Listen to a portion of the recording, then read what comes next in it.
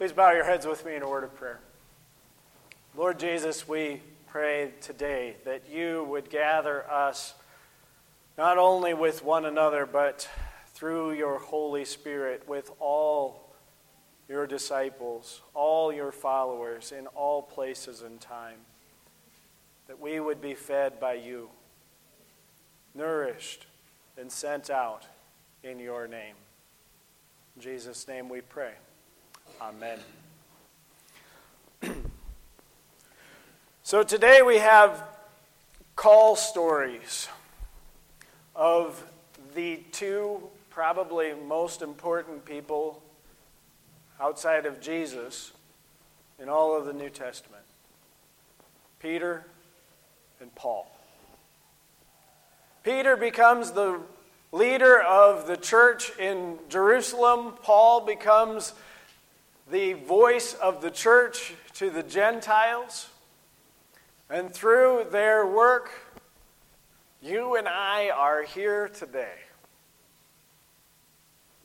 You and I are here today because Peter and Paul told the story of Jesus with the other disciples and led his people to witness to what Jesus did and how Jesus showed up in their lives time and time again. But I think that both Peter and Paul never forgot their call. And both of them have a similar thing. We often think about call stories as changing us. We look at the story of Saul especially, and he gets a new name, right? From Saul to Paul, that's a change, right? He's a whole new person, we say. He went from persecuting Christians to creating, to encouraging and calling Christians. That's an enormous change. But I want you to think about for just a moment the person of Saul. Before that call comes, what was Saul known for? Intellect, zealousness, commitment, persistence.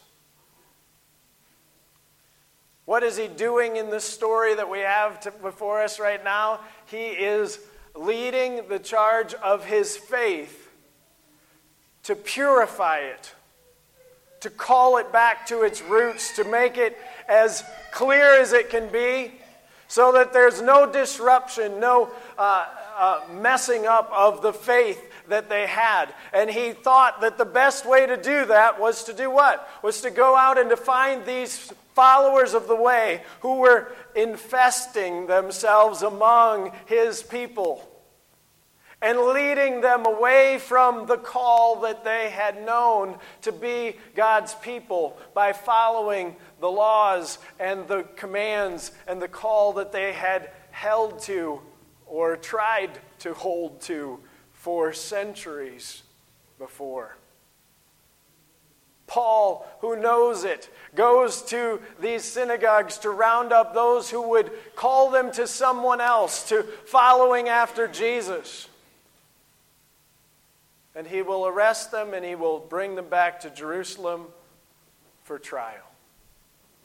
Because he's committed to his call, dedicated to his ministry, and not afraid to stand up to whoever might oppose him. Those are the very same characteristics. The very same characteristics that make Paul a leader of the church among the Gentiles. There's one change. It's not in him. It's in whom he serves. It's in who he knows to be Lord. It's in that call. His change comes when he says a simple question, "Who are you, Lord?" And the answer comes, "I am Jesus whom you are persecuting."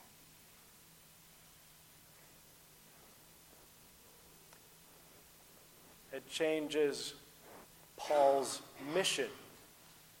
It doesn't change Paul. It changes his mission. He has new orders. He has a new outlook. He's still the same person.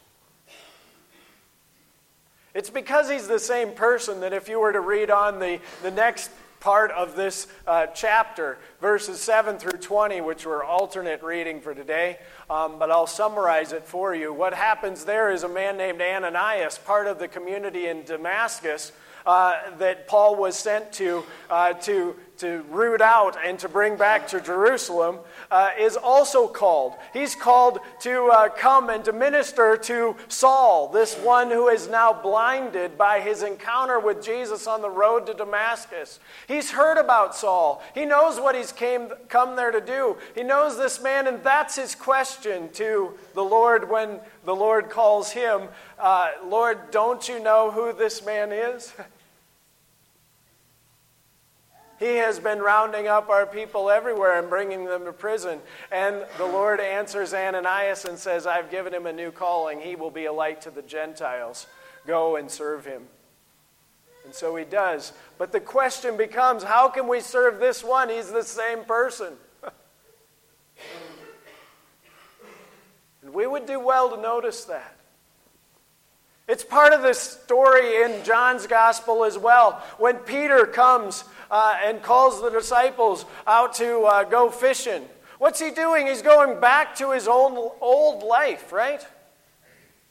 I wonder about Peter's state of mind. I wonder if Peter is in that same state of mind that I've been in so many times, where I realize how many mistakes I've made. And I think God couldn't possibly want me for this job anymore. It'd be better if I just went back and did what I understand and know, because this whole leading people and following Jesus thing is too darn hard. And I don't know how to do it most days. Let's go fishing. And the disciples say, "Okay, we're with you." And Peter does his usual thing. "Oh, it's the Lord. All right, let me put my clothes on and jump in the water and I'll be there." Whatever.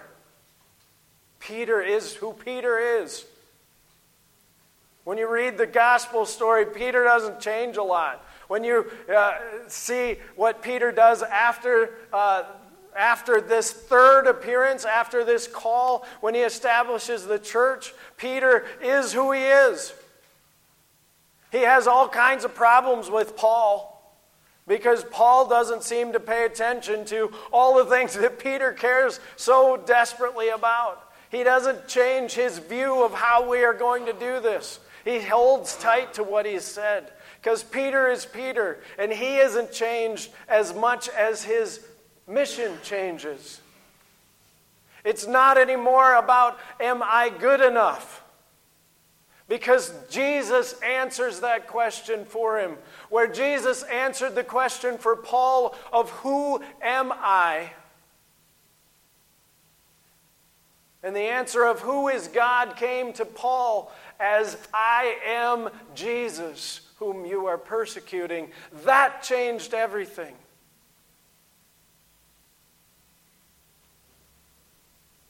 But that's not Peter's question. Peter's question is, am I cut out for this? I've had that question.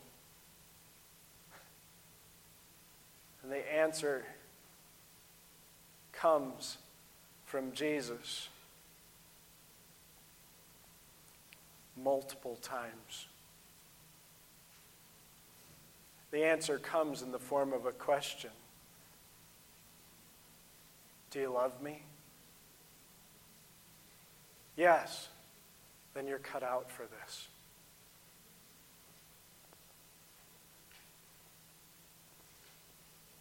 but I've made a bunch of mistakes. Do you love me? Yeah, you know that I do. I just can't do this. Tend my sheep. Feed my lambs. Feed my sheep. Do you love me? You see, the change for Peter isn't who he is. It's that who he is who God invites, just as he is. Dear friends,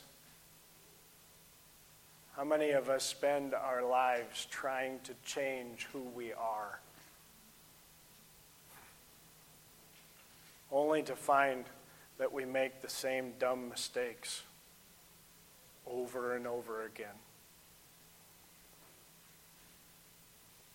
Perhaps we need to hear that the question isn't us becoming somehow different than we are, but really understanding that all we are called to do is to love Christ and to feed his sheep. And that even when we fail, Jesus never fails to come back to you and to say, again, do you love me? I've got more for you to do.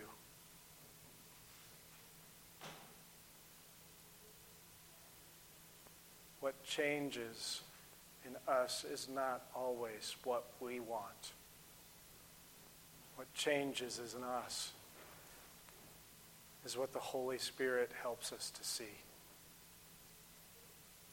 That God is at work. That God changes us. That God makes us one. That God can use people like Peter and Paul.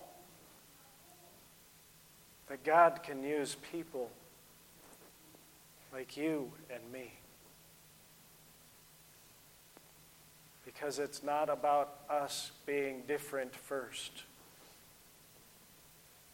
or after, but knowing who we serve and that we have work to do. May God change us today in his way, that we may hear his call. Follow me. Amen.